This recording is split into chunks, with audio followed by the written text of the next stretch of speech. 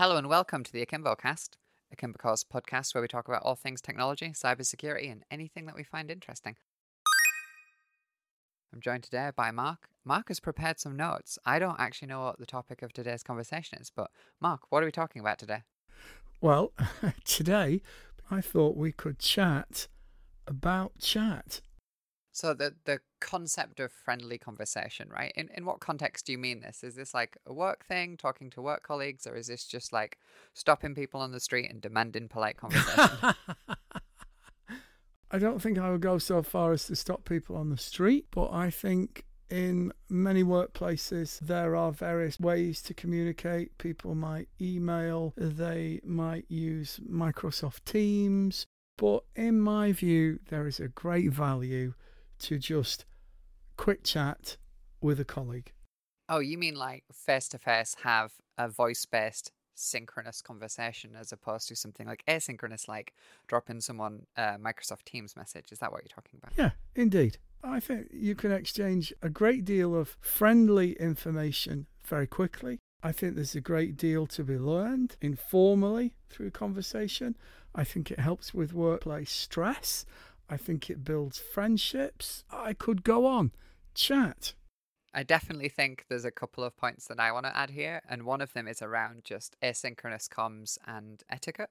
I think there's a lot of people out there who don't realize how much you can stress somebody out just by messaging them what I would consider an incomplete message. So when you receive a message from a coworker, or worse, a manager that just reads, "Have you got 5 minutes?" Especially if you don't, like if you're trapped in a meeting or something, or it's the end of the workday and you don't manage to catch them, because it means that you suddenly have all of this anxiety around what could it possibly be that they want, and you start constructing all of these like, am I in trouble? Am I fired? But you don't necessarily get that with synchronous communications, do you? Because of course, as soon as they say if you've got 5 minutes, you're straight into the conversation. You don't have that kind of delay. Is that one of the benefits that you were thinking of, or is it just my anxiety around asynchronous comms that you were thinking about? I think so. And as you say, somebody drops you a quick Teams message that says, "Have you got 5 minutes?" It's very, very easy to project into that space because there's no tonal content, there's no emotional content. So you're left wondering what exactly is going to happen. Whereas, if a colleague pops their head around the door and says, "Have you just got 5 minutes? I could just do with a quick chat." I understand that it isn't always possible, but I think it's instantly friendlier. There's a lot more information included. You can read a lot from somebody's tone, somebody's facial expressions. We all know these things. One of the reasons that human beings are so successful as a species is we are uniquely good at communicating. One of the counterpoints to that, of course, is the benefit of asynchronous comms is you can have a conversation with somebody when it is the right time for you to have that conversation. So if somebody messages you and gives you a premise and says they're struggling with something or that they need some help with something, you can get back to them when it works for you. I'll give you a really good example of this. Whenever I'm programming, if somebody just opens my office door and says, "Hey, have you got a minute?" Like 20 minutes of my progress has just been killed there. Because whatever it was that I was kind of trying to think through or trying to work on, that complex problem that I'm trying to solve, has been interrupted. And getting back into it is really hard. So I do understand the benefits of like synchronous comms and kind of getting the issue dealt with. But how do you know when it's a good time to talk? And I don't always think the answer of just ask is the right one. I don't really agree. I think these should be common social skills. "Hey, can you spare me 5 minutes? I can't right now, but give me half an hour. I'll come straight back to you." And then there's also the opportunity then to say, "It's really, really urgent. Are you sure you can't spare me too?" Okay. If it's really urgent, I can spare you too. So I think, again, that emotional content, I can hear that my colleague is really stressed about this and could just do with a few brief sentences. As you know, I always say, being in charge of operations here at Akimbo Core, I always say to colleagues, I will speak to any of you at any time. If I'm busy, let me know that it's urgent. If it's busy and it's non-urgent, I may come back to you. I may say, give me 10 minutes, whatever. But I'm always available. And I like to think in that way that I'm lowering people's stress levels. I am always available to colleagues as far as is possible. I'll always chat. Why not? It's not killing me.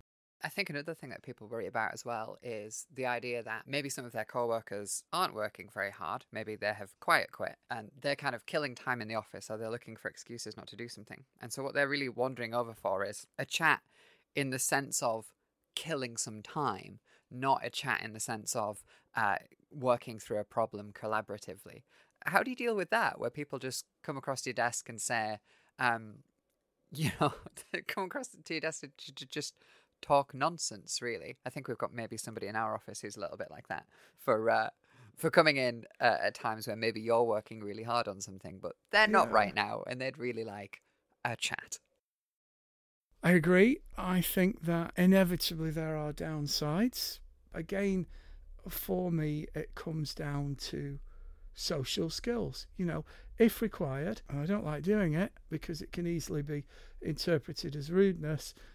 If a colleague interrupts me in the middle of something that absolutely cannot be interrupted, then, you know, I may well hold my hand palm out towards them and say, I'm really sorry, I can't do this now. You will need to give me an amount of time. So, you know, also, the more you chat with people, the more you get to know with people, then the easier it is to communicate in future with that person. And for example, you and I can tell without either of us speaking when one or the other is under pressure. Body language tells us all we need to know. I think anyone can tell when I'm under pressure because I suddenly become a hedgehog. One of the things that annoys me with this idea, though, is where somebody will say, have you got 5 minutes? And then wait for the answer without telling you what for. Because if I'm really busy and I'm in the middle of something, I can't prioritize that without understanding what it is. So if somebody's asking for 5 minutes because they need to move some boxes or something like that, I absolutely want to help them. But it's not necessarily business critical work. And if I'm in the middle of like dealing with an outage or something, I think that's one of the things that really frustrates me. I don't think anyone should ever say the phrase, have you got 5 minutes? Without saying what it's for. Yeah, and I think, you know, I agree that can go into room 101 as far as I'm concerned. But that, again, is kind of the great thing about chat. You know, have you got 5 minutes? I could just do with a lift to move these boxes. And my reply to that might be, I'm sure I'll find 5 minutes. It won't be just now. Can we come back to that later? You don't go for sarcastic answers like, oh, of course, I was sitting here doing nothing, waiting for your task. Do I have 5 minutes? Of course not. I've got a very busy schedule. Please make an appointment. As you know, you are in charge of sarcasm, and the rest of us just put up with it. Chief Sarcasm Officer. So you are advocating for more chat in the workplace. I guess one of the things that we might get as pushback to this is people who are remote first preferentially. So we're kind of talking here because we're in the same room as walking up to somebody's desk and having a conversation with them. How does that work for the remote workforce, for our team members who aren't office-based? I think inevitably that's a little more difficult. Perhaps time might be made informally.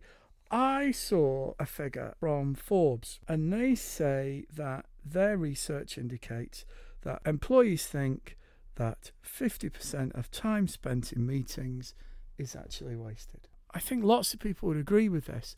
So many meetings you attend, and when you come out of the meeting, it's something that could have been sorted out informally between 2 or 3 people, 2-minute chat. That's why I attend all meetings wearing a t-shirt that says, this could have been an email. I get the point that you're making here. And again, I think it comes down to etiquette. So one of the worst things for me, when somebody just video calls me, so like I'll be sitting at my desk, like I'll be coding or something like that, and then suddenly I just have like a Teams call initiate because somebody's calling me. And the reason that frustrates me so much is I don't wear a headset at my desk unless I'm planning to have a call. So usually what happens is as soon as I get that annoying, I guess the term is ringtone for when that video call's going in, I'm furiously destroying my desk trying to find a headset. Or if somebody just messaged me and said, hey, do you have a few minutes to talk about this thing? I prefer a call for it. It would be easier to get it over and done with quickly. That's great. Give me a chance to work out where my headset has gone. I don't know, maybe everybody just sits at home constantly wearing their headsets and maybe I'm the odd one out here. I think that's something that's crept into my life. I frequently You do always wear a headset, don't I you? frequently find myself wearing a small headset, which leads to that 21st century phenomena of me apparently speaking to my spirit guide in the supermarket. I notice that older folks are still not accustomed to that and will stare at you as though to say, who is this guy speaking to, etc., etc. But I think it's increasingly becoming a thing. In terms of the video meeting thing, I really like those. I think they're an improvement because clients, colleagues get to see me. They get to see the smile on my face. They get to see my body language. And I think that some of the emotional content, which is stripped out by just plain text-based messaging, is reintroduced. I think Zoom meetings are an altogether friendlier thing. And I think, as you know, Holly, I had a conversation with a large company more towards the south of the country who needed quite an extensive program of testing. And rather than a call, I thought the video meeting was a great thing, and we all got along really well. And I feel that was enhanced by the fact that at the end of the day, we could all see each other.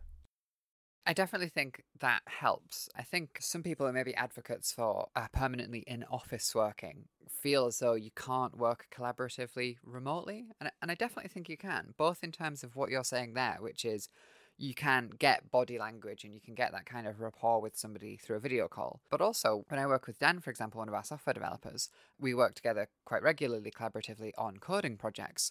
And we never have video calls, never ever have video calls, because the screen is taken up with screen shares. So, we'll be doing basically pair programming and we'll have the code up in front of us and we'll be talking through it. And I think that one of the things with that is you get a great flexibility. If you're having more of a kind of sales or operations meeting, you can be effectively face-to-face even if you're hundreds of miles away. And if you're having a collaborative working meeting, you can do screen shares and things like that, as long as you're set up for that. And I think that works great for us in this nice office that we've got, where I've got dual monitors and all of that kind of thing, and I've got a nice desk with space for my keyboard and notepad and all of that. Whereas I think some people who work remotely, maybe especially people who are at the more junior end of the spectrum and they've just left university or something like that, maybe they're in house share, it's much harder to do that. Maybe they don't have space for a big desk and dual or triple monitors and all of that kind of thing, and maybe they're a little bit more restricted. So I think sometimes people feel if they don't have space to set up to be good for a video call and they're just doing it in the back bedroom or something, or the corner of a home office, that might put them off a little bit. And I certainly see a lot of people using these virtual backgrounds, and in particular the bad virtual backgrounds where they can't quite work out where the edges of your face are and things like that. And I find those really distracting. Not virtual desktops in general, but just like bad setups where you're trying to have a face-to-face meeting with somebody, but they've got a potato for a webcam.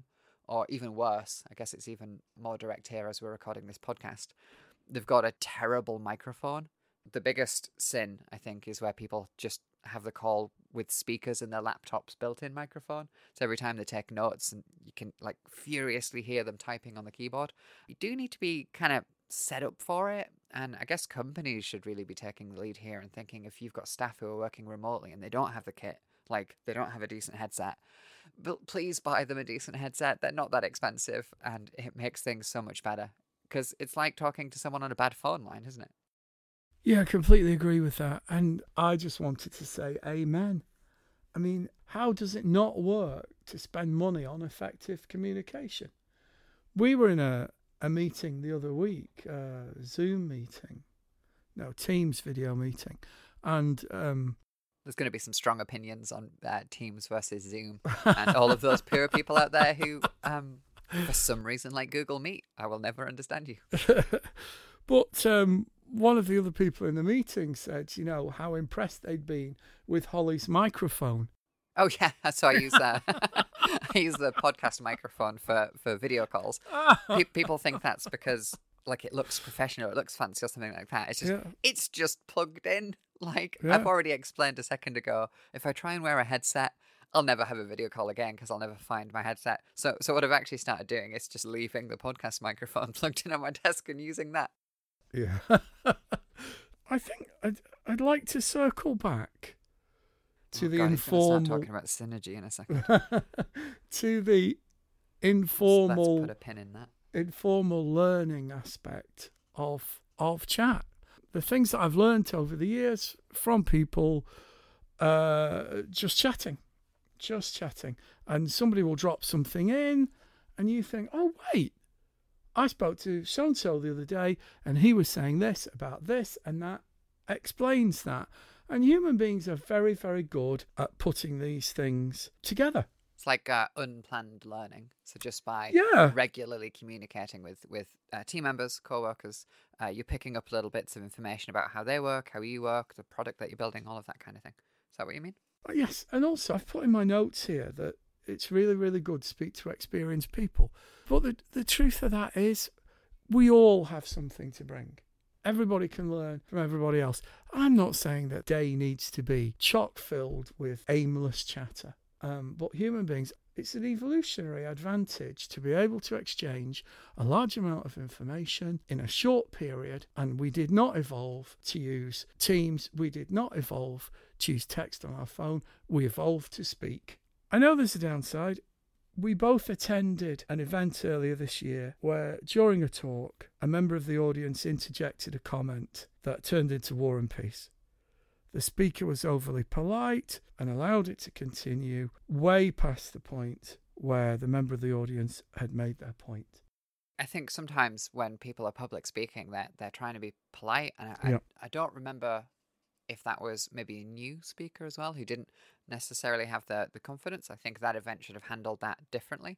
I did see an event a couple of years ago, though, where somebody did that awful thing where they put the hand up at the end of a presentation and they say, it's more of a comment, really. And the speaker immediately said, that's not a question. Next. It's just brilliant. And in comparison to that one that, like you say, where that poor chap was getting effectively berated because the person didn't just interject a comment, they repeatedly interjected comments throughout the person's presentation. Yeah, and they got longer and longer. And you know, I'm sure in line with many people in that room, I did feel like saying, give it a rest. You've made your point.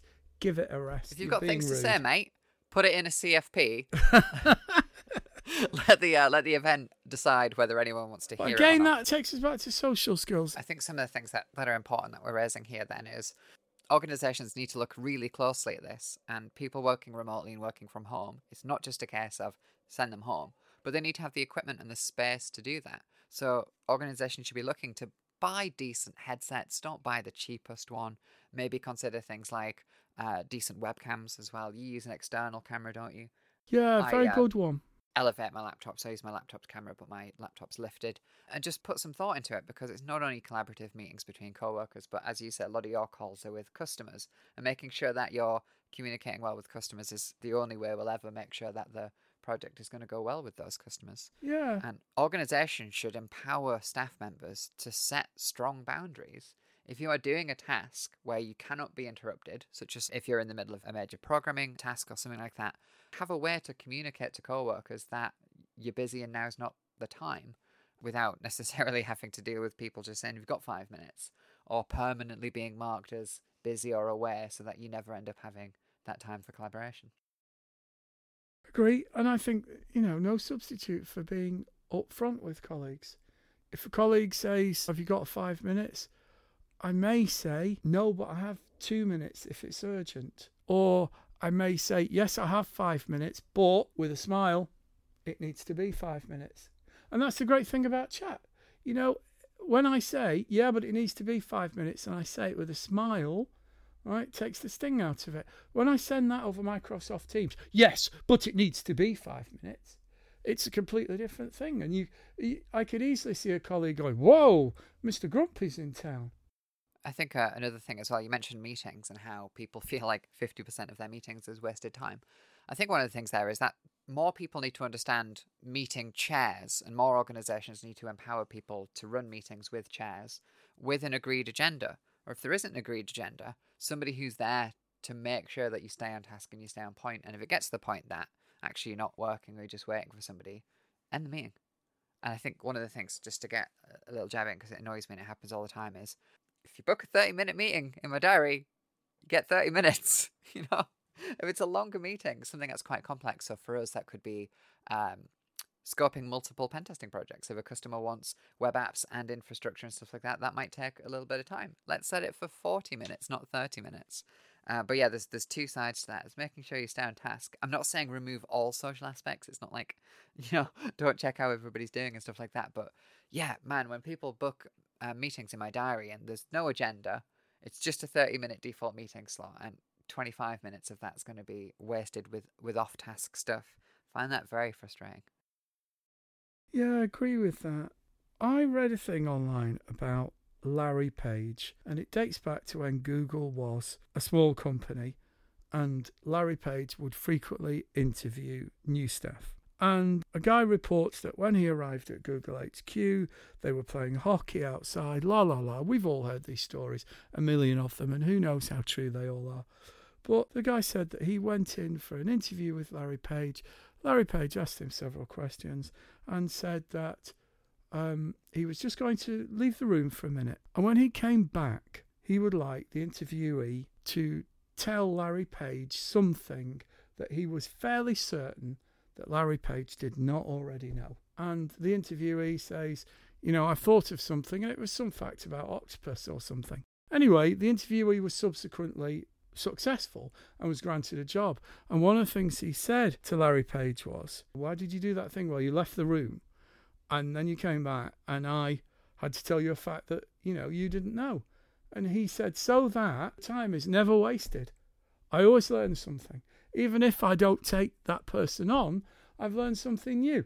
I think that's the thing about chat. Not aimless chat, but directed chat in the workplace. It is amazing. One of the things I say to our customers is, don't be afraid to pick up the phone. Let's talk. Even if you don't intend to buy anything at that moment, it's an opportunity to communicate the way we work here, what kind of person I am, what the ethos of the company is. You might be surprised. That's something that I always get really disappointed at if we don't get it across well to customers, especially for things like post-pen testing engagement stuff. It's like if we find some vulnerabilities within a system and then that company is struggling to remediate those vulnerabilities for whatever reason, it's usually some technical specific at their end. And they just fight through it without us. I much prefer it when customers drop us a message and say, hey, we're struggling with this one for this reason, because very often we can help them out much faster than they can on their own, because we see this stuff all the time. And working in cybersecurity within penetration testing, pen testing is what we do every single day, and a lot of our customers, security is a part of their business, so they're not in it as frequently as we are. So what might take them a little while, we can get done real quick. Yeah, and we have said informally, please get in touch. If there's anything you don't understand, if there's anything that could have been better, if there's anything that needs explaining, get in touch. But people being people and everybody presuming that everybody else is busy, people don't. So small things that could have easily been cleared up just remain, and that can lead to customer dissatisfaction. So a thing that we're doing now is with each completed project, we're saying, can you spare the time for a 30-minute meeting? We'd love to have some feedback from you. We'd love to discuss your report, anything that wasn't very clear. And I think that's going to be really helpful for customers and also for ourselves. Sometimes the small things make the difference. Yeah, this is funny because it's been in our documentation for a long time. We always discuss it during the pre-engagement meeting and say, hey, at the end, obviously we'll give you the report, but if you want to have a presentation or a discussion about the report, we can do that. But sometimes, of course, the pre-engagement meeting is a couple of weeks before the pen test, and the pen test might be a little while. So that gets kind of forgotten about. And yeah, now that change of just on-report delivery, like, hey, do you want to have a call about this? And I like what you mentioned there about it. It's good for us as well, because one of the things is we want to hear the aspects of the engagement that the customer enjoyed or that they liked, or if there's parts in the report that were really useful to them, so that we can highlight them better and we can make sure that those are in future reports. And I guess equally, if there's something that they didn't like, some write-up was maybe overly technical, not broken down enough or something like that, then we can address that. But yeah, very often, especially for long or complex engagements, there's just so much in the report. I can imagine it's difficult for people to know where to even start. And being able to give the tester's perspective of, this is what this report means to me and the reason that I put it together in the way that I did. I think that's going to be really, really useful. I think it's going to be incredibly useful. Okay, so I think we've covered a lot of things. There is some stuff I want to follow up on. I want to follow up on interview processes. We should do an episode about cybersecurity interviews because I've got a whole world of experience there, both being hired and as a hiring manager. I've got a big rant I can do about that, so I'd love to follow up on that. But you said that Larry Page wants an interesting fact from people at the end of the meeting. So Mark, what is your interesting fact? The word octopus was briefly introduced before, but I want to interject the fact that many species of squid inhabit deep water and communicate with each other by being able to fluoresce, be able to communicate through bands of coloration. And scientists now think that the squid's eye is capable of perceiving some wavelengths that the human eye cannot. In other words, their eyes, because they communicate visually, they have evolved eyes with a wider bandwidth than human beings have. There you go. My fact for closing out this episode is there are individual sharks alive today that are older than the United States of America. That is incredible. And that was the Akimbo Cast. We'll see you in the next episode.